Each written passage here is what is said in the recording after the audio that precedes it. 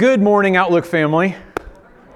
It is good to see everyone this morning, whether you're here in the room with me or you're joining us online. It is simply good to be together. I'm excited to jump into God's Word with all of us. Today, I want to talk about collapsing houses and uncooked meals. And I want to talk about how those things talk to us or teach us about what it means to make Jesus our Lord. Josh, last Sunday, continued our series by helping us see so wonderfully what it means to have Jesus as Savior. And today, we begin to look at what it means to make Jesus our Lord. And we're going to begin with just the touch point passage of Scripture that speaks to the importance of Jesus as Lord. It is Romans chapter 10, starting in verse 9. I just want to launch right in with this passage from the Apostle Paul. It says, "If you declare with your mouth Jesus is Lord, and believe in your heart that God raised Him from the dead, you will be saved.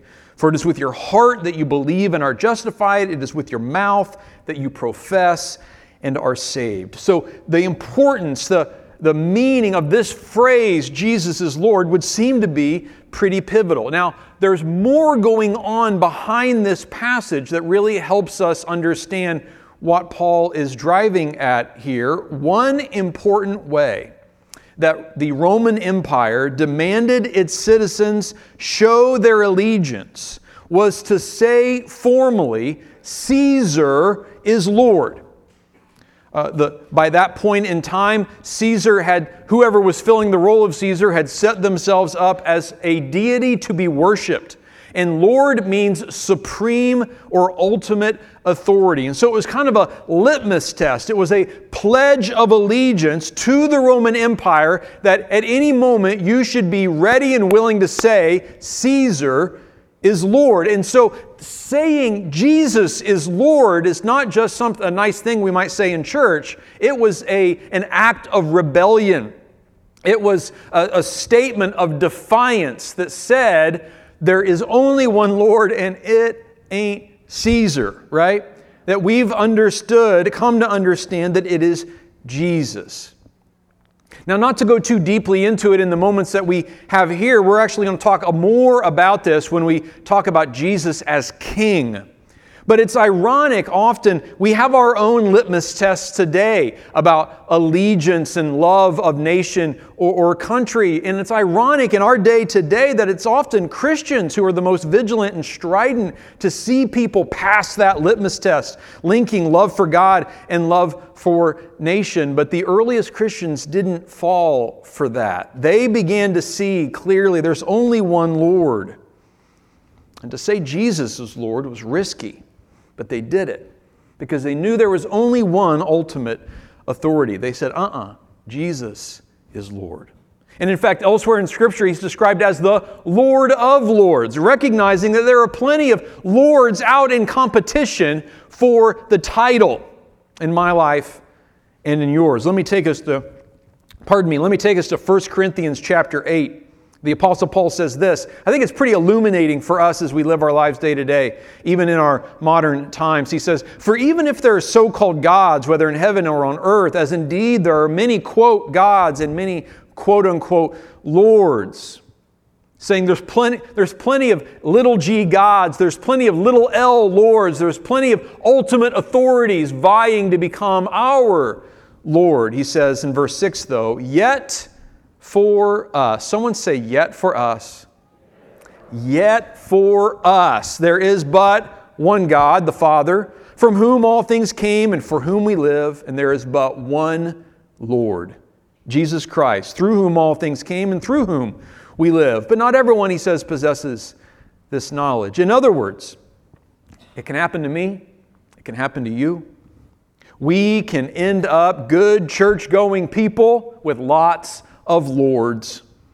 Money can become our Lord. The media can become our Lord, directing us what to do or say or think. Politics, success, the news cycle, the stock market, ideologies and conspiracy theories, on and on and on. Any number of lords lined up to lead our thoughts and our feelings and our emotions, to direct our decisions and our words in our actions from day to day to set the pace and ultimately the course of our lives. But we are people who have discovered the beauty of living under the lordship of Jesus Christ. Singularly, Him alone, our Lord. A couple weeks ago, we talked about the fact that Jesus is God, that He is in every way 100% human and 100% God. And certainly if He's God, then He's nothing less than Lord as well, right? So let's talk a little bit more about what it means to make Jesus our Lord. With this background, let's now turn to some words of Jesus as He describes what it means to make Him our Lord. So we're going to spend some time first in Luke chapter 6. Jesus asks a penetrating, convicting question. He says, "Why do you call me Lord, Lord, and do not do what I say?" Let's sit with that for just a hot minute, all right? Why do you call me Lord, Lord, and not do what I say? I feel like, I don't know about you, when He says that, I feel like a kid who's been caught, right? Like, oh, well, when you put it that way, yeah, I guess I do have a bit of a problem. Because if we're all honest for even just a moment, if we've called Jesus Lord, we've also been someone who at some point decided to not take His direction, right? To not do what He said. I certainly have experienced that in my life. I'm going to guess that maybe once or twice you have too, right? Why do you call me Lord, Lord, and not do what I say? It's a good question. It's an honest question. And I want Jesus to have the room to ask that question of us this morning. To illustrate what He means by that, He begins to tell a parable, paint a picture. "As for everyone who comes to me," He says, "and hears my words and puts them into practice, I will show you what they are like." So, right now, we're already seeing that Jesus is showing us what calling Him Lord is supposed to look like. And it's really simple to see. It looks like obedience, right? It looks like following direction, doing what He says, putting His words into practice. It's just that straightforward, at least in concept, right? Jesus says, anyone who comes to me, you're here this morning, at least, ready to hear from Jesus in His Word, so that's an awesome thing. Who hears my words, that's certainly what we're doing right now as we hear Jesus' words from the Scriptures, and there's that third part, puts them into practice. Now, practice is a good word for what we're talking about here. We all know what practice means. I think sometimes we get hung up on, maybe I know I do, maybe you do, we get hung up on the idea that obedience to Jesus needs to equal flawless execution, right? Like a tightrope walk. I'm not getting out on that tightrope till I really know what I'm doing, because one misstep and boom. But that's not what I read in the Scriptures. That's not what I hear from Jesus' heart as I look throughout what He and His earliest followers say as they describe what it means to follow Him, what it means to make Him our Lord. That's an idea we do well to get out of our heads, because what we need to do is hear the words of Jesus and begin to practice them. We all know what taking direction looks like. This is very familiar for any of us. Whether it's starting a new course of study in school, we begin to figure out, what do I know and what do I not know? What do I need to learn? How do I begin to gain that knowledge? If we take on a new position at our workplace, we all know what it means to get direction on that. Here's how this works. Here's the procedure for that. Learn this, and here's the reporting structure, on and on and on. It comes naturally to us. We don't question what it's like to learn how to do something, how to work in a certain way, what we need to do to learn in a course of study. We know what it means to do something, to try it, to do it again, and then do it again, to learn and to progress. We do it at school, we do it in our jobs, and ultimately I have found discipleship to Jesus is not meant to be any different. Hear my words and begin to put them into practice. You're not going to get it right 100% of the time. What matters is that you're practicing, that you're taking direction, not from yourself as Lord, but from Jesus as Lord. Not from any of those lords lined up to direct your life and yank your chain and tell you what to think and do and how to react to other people, but Jesus is Lord. Not ourselves, not anyone else. And so it's really no different. When we say yes to Jesus, what we're saying is, I want to take my direction from you. And I'm going to hear what you say, seek to understand it with my brothers and sisters in Jesus, which is an awesome thing. And then I'm going to just seek to put that into practice in my life.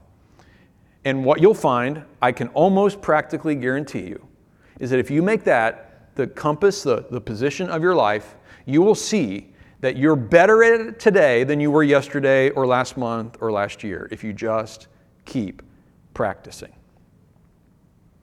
The thing is, the real bummer is, often this is what we don't do.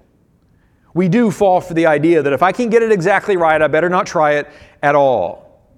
And here's what we'll then fall into. We read the recipe book, and we rarely ever cook. We come to church or we even read our Bibles, but we rarely ever really apply what we take in. Imagine sitting down and just flipping through. Look at that cake, right? Does that not just look delicious? Imagine flipping through a recipe book, cookbook, German chocolate cake. You had me at chocolate, right? Okay. And you begin to think about how delicious that would be. And then you flip to the next thing. And there's butter frosting, creamy white frosting, fluffy white frosting. Oh my gosh, I love this. This is awesome. I've never really read a cookbook before. There's so much good stuff in there. And imagine just reading and thinking about how delicious all that would be, and then putting it back on the shelf, and then the next day reading some more. Far too often, I think, that we can fall into this very thing spiritually. We pick up our Bibles, we take in what it is that the Lord has for us to do or to be, and we think, that sounds good. I'd like to apply that to my life. That sounds like a life that I really like. That sounds like a world I'd like to live in. This world tells us, for instance, that revenge is a dish, what?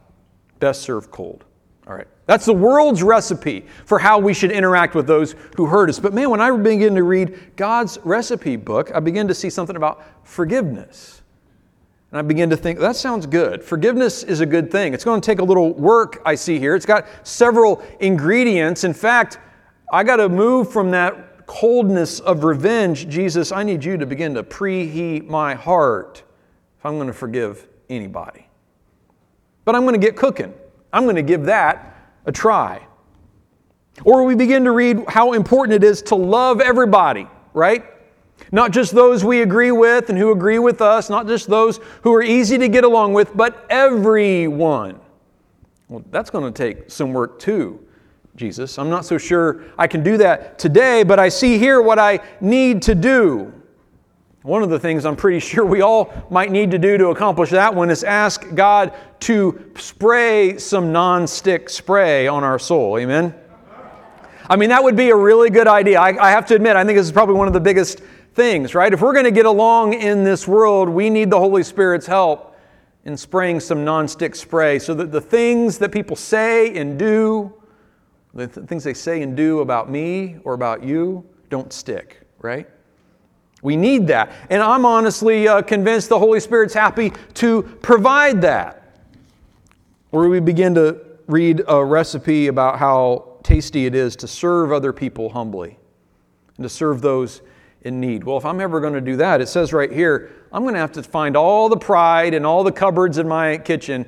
I'm going to have to put it all together and slap it on the grill and turn the heat up way high, right? I'm going to have to cook that pride till there is no more. That's part of the recipe as well. Or I'm going to give joyfully and readily, or I'm not going to be ashamed to share my faith. That means I'm going to need heaping helpings of generosity and courage. The important thing is that we read the recipe book and we begin to cook what we see, right? We begin to put it into practice. No more flipping through the cookbook and rarely cooking. Let's get cooking. Amen? Let's begin to see what Jesus has to say as something we're actually supposed to apply to our lives. Let's not just read the recipe. Let's taste and see how good the Lord is. That's what it says way back in Psalm 34. Taste and see that the Lord is good. Oh, the joys of those who take refuge in Him. Now, maybe you've been doing that. Maybe you've been a Christian for a long time.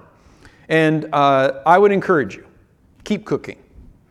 Don't live on yesterday's meals. Don't think about that time. Oh, remember back when we obeyed Jesus in all those ways? Remember when we served so much, and remember what a thrill it was to make a difference in other people's lives and to feel like we were really being used by God? Remember that? Don't starve your spirit by trying to just sustain yourself on what you cooked back then. No matter what your situation is, the kitchen of your soul is always open, and Jesus is ready to get to work. Amen? So keep obeying. Keep putting into practice the good words of our Lord. Jesus goes on. He's telling us what it's like for someone who hears his words and puts them into practice. They are like a man building a house who dug down deep and laid the foundation on rock. When the flood came, the torrent struck that house, but it could not shake it because it was well built. Someone say, well built. A well-built life is one in which I am no longer in charge. I gladly defer to the master builder. He's my Lord. He's the one who made me, who designed me. He knows best how to build my life well, and I want to partner with Him in building that life. And it starts by hearing His words and putting them into practice, just as if someone were choosing the type of foundation upon which to build, solid or unstable. Again, back in the Psalms, this has been true for so many centuries. Unless the Lord builds the house, it says there in Psalm 127, they who build it labor in vain. That it is vanity, it is emptiness to try to build our lives on our own without the help of Jesus, without the wisdom and the guidance of our Lord. That's why it's so important that when we gather together, just as we are right now, and we're hearing from God's Scriptures, at least this is the way I look at it. These are not tips from the Bible on how to make your life better, right? That's not what we're doing here. Or how to make your career succeed or your relationships work. When we gather together, the Holy Spirit among us and the Scriptures open before us, we are issuing yet again a call to obedience to a living Lord. We are issuing a call to allegiance to the Lord of the cosmos and the Savior of humankind. That's what we're doing. When we begin to orient our lives with Jesus as Lord, many other things, great things, begin to flow and work and align in our lives, our relationships, you name it. But these aren't tips from the Bible on how to make things easier or better or more effective or successful. This is a call to make Jesus Christ the Lord of our lives once again. Never gets old. Never becomes irrelevant. It's exactly what I need, and I'm guessing we all need to hear. Now, if that's something that's interesting to you, you'd like to learn more about that, maybe that's kind of new to you, you can always go to outlookchurch.org/yes, reach out to us. We would be happy to talk more about what it means to follow Jesus. Now, I want to jump to another thing that Jesus says here in the middle as He's painting this picture. This is the appropriate moment to hear something else He says about what it means to make Him our Lord. In Matthew 7, not far from this basic place where Jesus is talking, Jesus also makes this point. Yes, you can identify a tree by its fruit, just as you can identify a tree by its fruit, so you can identify people by their actions. And He goes on, not everyone who calls out to me, and here it is again, Lord, Lord, will enter the kingdom of heaven. Only those who actually do, someone say actually do, actually do the will of my Father in heaven will enter. He's saying there's this life that I'm calling you to. You won't enter that life by merely agreeing with me, but by obeying what it is I lay out for you to do. There's this parable that Jesus tells, really short. It's in Matthew 21. It's called the parable of the two sons. And Jesus says there's this dad who has two sons. And to the first son, He says, son, go today and work in my vineyard. And the son says, I'm not going to do that. But later he changes his mind and he goes and he spends the day working in dad's vineyard. He goes to the other son, says the same thing. Son answers, you bet, Dad, I will, sir. But he will not go. He doesn't do any work in the vineyard. And then Jesus asks a simple question. Which of the two did what his Father wanted? You can catch the idea here. Those who actually do. Which one actually did the will of the Father? Not which one said what he thought his Father wanted to hear. Not which one checked off all the boxes of what would put a smile on his Father's face at the moment. But simple. Which one actually did what the Father wanted to see done? And then he goes on. Many will say to me on that day, Lord, Lord, did we not prophesy in your name? That means to boldly speak out God's truth, even with spiritual insight. And in your name, drive out demons, and in your name, perform many miracles. So Jesus is using hyperbole. He's using exaggeration. He's talking about some of the most outstanding and amazing things that probably anyone could come up with when it comes to what it means to do something in the name of God, right? I cast out a demon, or I prophesied and spoke this great truth, or I even performed miracles, right? Few, if any of us, could probably attest to doing that. So he's using this extreme. People who even say that they do that will hear this. I will tell them plainly, I never knew you. Away from me, you evildoers. Jesus is saying that you didn't do life with me. You didn't truly pay attention to what I said and began to apply it to your life. You just thought these perhaps signals of your faith or some grand gesture or even some supposed mighty act was going to be the thing that would get my attention, when really, I just want to know you. I want to be known by you. I want to do life with you. And I just want you to listen to what I actually say and begin to practice it in your life. In a way, that's kind of a load off, right? Because when you begin to hear and see what it is Jesus wants us to do in life, it's not that it's all easy, but it's not grand acts of amazingness, right? It's not the kinds of things we're talking about here. We're talking about simple, steady obedience and love. You didn't do what I said. You didn't do life with me. Now, in our own modern day, we might, you and I might think, well, hey, you know what? I attended church, right? Didn't I attend church? Lord, Lord, I attended church. Lord, Lord, look at all the money I spent on this big Bible. Or I applied all the good advice of the TV preachers. Or my social media feed was perfectly curated with edifying scripture graphics. Lord, Lord, doesn't that count for anything, right? But he just wants to say, I know you and you know me. You heard me and you sought to obey what it is you heard. Every Monday night during this series, we've been doing this thing called Cutting Room Floor. It's a Facebook Live on our Facebook Outlook Church family group. If you're not a part of that, you can check that out and get in there. And we'll do it again tomorrow night at 7 o'clock. Last week, of course, Josh was on Monday night because he preached on Sunday morning, and I was tuning in, and I'm going to pick up off of his cutting room floor a quote that he used in the video Monday night and slide it right here into my sermon this morning because it perfectly captures what we're saying. This is from one of the commentaries that he had consulted in his sermon preparation. It says, never make the mistake of thinking that we are disciples simply because we agree with what the Bible says or go to church. A disciple is a person who has stepped beyond mere agreement to definite action. He has committed himself to do. There is that word again, to do. And so let's just briefly ask ourselves, what does Jesus teach us to do? Love your enemies, serve those in need, support each other, give, forgive, pray, work on not worrying, shed light wherever you go. Control your anger. Learn not to lust.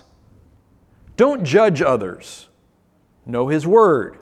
Worship in spirit and in truth. These are just a few of the things that Jesus teaches, and they all sound pretty good, right? I like those recipes. I'd like to apply some of those to my life. When I hear Jesus describe that, I'm thinking, I want a life like that. I'd like to live in a world more full of that.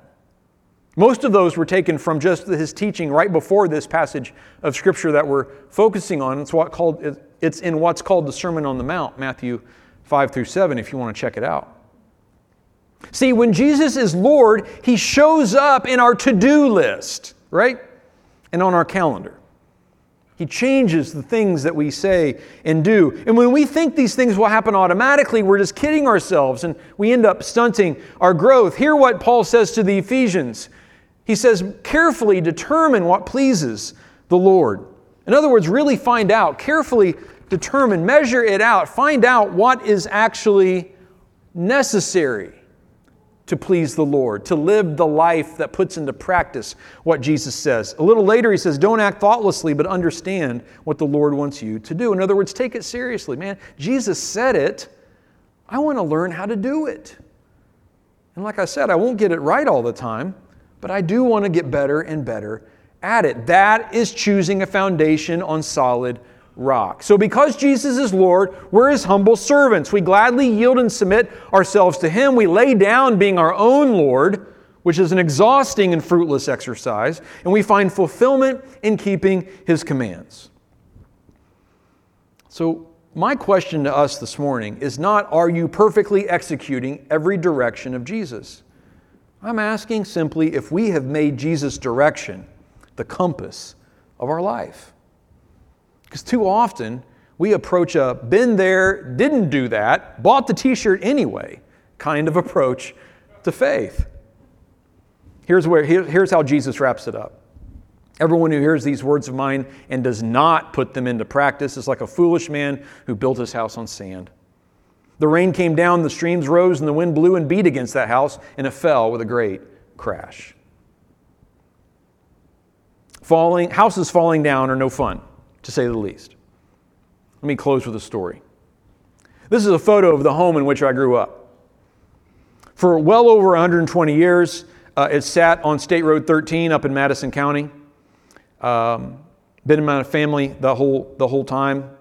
The highway was just a dirt lane back when it was built, but as times changed, you can see the highway came ever closer to the front of the house. We heard the cars and the trucks and the tractor trailers zooming by all the time. One August morning in 2006, as I was living down here in Indianapolis, getting ready for work, my dad called me. And he said, turn on Channel 6 News. And there on the screen, from the point of view of the hovering news helicopter, was our farmhouse. A young man had fallen asleep at the wheel after his night shift at work, lost control of his pickup, and launched it through the front of our house. Now, Mom and Dad were living next door by then. They were renting the house to a family, and amazingly, even miraculously, no one was hurt. One lady was within inches of the truck as it came through right by her recliner, but she was fine. And the house stood. But the damage was severe enough and the house old enough that it was declared a total loss. And now, whenever we drive up to visit, I'm drawn to this little piece of grass now that was the site of where my boyhood home stood.